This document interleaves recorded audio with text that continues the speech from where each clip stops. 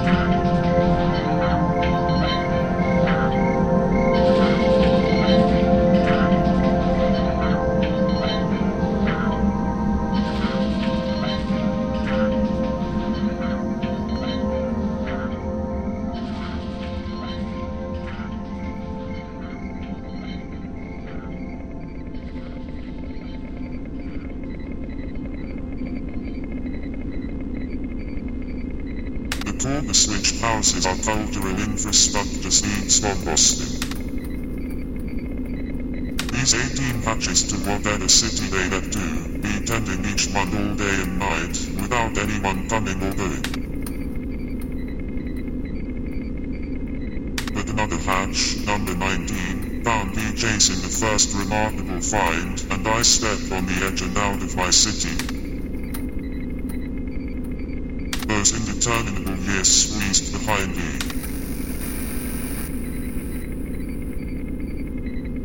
Dressed in my finest, I sunned away at night. Was it a game or design? Or was it only perfection sensed independence, as so something saw a new rider opening at hatch 19 and bound off, escaping through that small door that housed an underwater yet intoxicating city?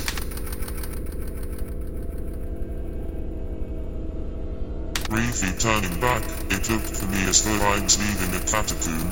People assuming the position was still alive, their bones would be found in.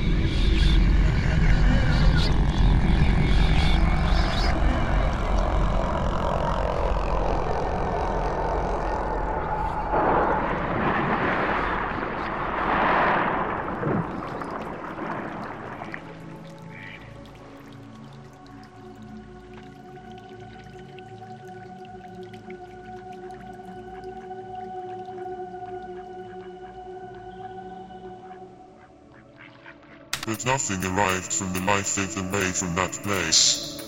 I was moving against the flow of everything I passed.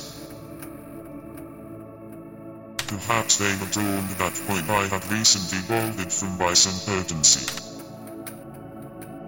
No, I only stepped on the edge and out of the city, that anemic city.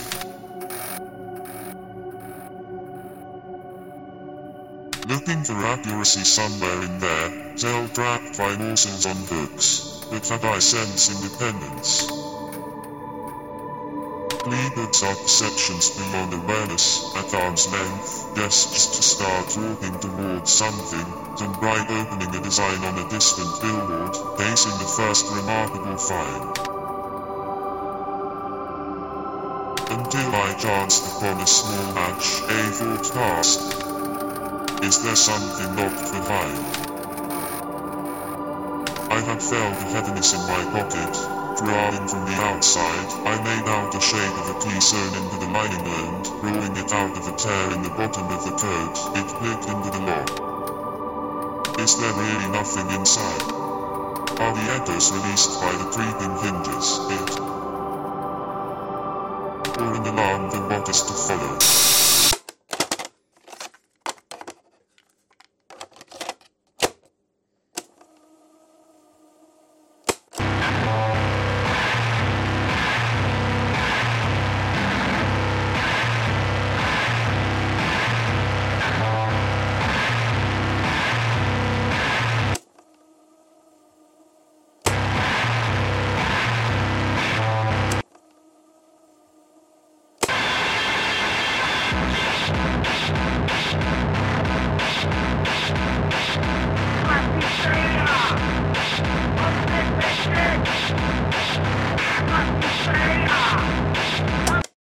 She played me some sounds. Been many years in the making, she exclaimed, smiling. Geez, those sounds I'll never forget. Sound one. She pressed the tape deck button. That's a loop of echo digestion, I said. Lucky guess. Sound 2. Wet hands clapping. Fair enough. Sound 3. Sounds like an audience of kids, barely audible, eating lunch while exploring the slow explosion they'd set in motion 10 years previous, unfolding in the school's American-style canteen. 1950s, if I'm not mistaken. Some ears you got there, sunshine. She ended the whole show and tell with a rendition of Goodbye Body Ham, forever here in spirit. Played that at my mum's funeral, I shrugged. Must be watching over me. I burn up some situations real good. I'd been at the money, so every night people partied at my expense. Kindred spirits, or so they said. Mind you, your vibration's inept, she spat. I'd read that place like some two-bit rolled-up pulp trash dropped out of a back pocket. It's called unlocking practice speak. That's my game. I barked over the VHS of some kinetic eye flick called Screams Phil Hungrier, grainy on the wall of 10 cracked TV screens. Seen it 1,000 times or more on 12 1,000-foot canvas walls of my niece's wedding. All right, I need stories, people to talk, I said. You from some film studio? Do yoga? She quipped. I nodded twice. That proper name appeared overnight on those pants, she said, pointing at some framed underwear above the bar. I'd seen the wider games going on, not just in this dive. No point in lying on my part. What are you dancing around it all for? I questioned. That's not the story. Now listen. This exploding turtle, remember? He was a small-time thief, or tortoise, in fact, I think. Scales the outside of your external staircase. The haze slowed his thoughts. Those obsessions he's assembled of a world where there was nothing beneath him, just ephemeral patterns of celestial silk. It was all the same body to him, yet his hit the sidewalk and swirled out from the epicenter. Fine flecks caught in gossamer, shells spinning on cracked paving slab. She looked unnerved. Or was it a spider scaling the bathtub? I remembered now. It was a small-time tortoise thief, stole one resting in spinach from a cottage garden, went for his weekly bath next to the surgery staircase by the hatch propped open using the doctor's slumbering body. One slept, one bathed. That's until the haze leaked from the domain of the sleeper slipped into the other's clothes.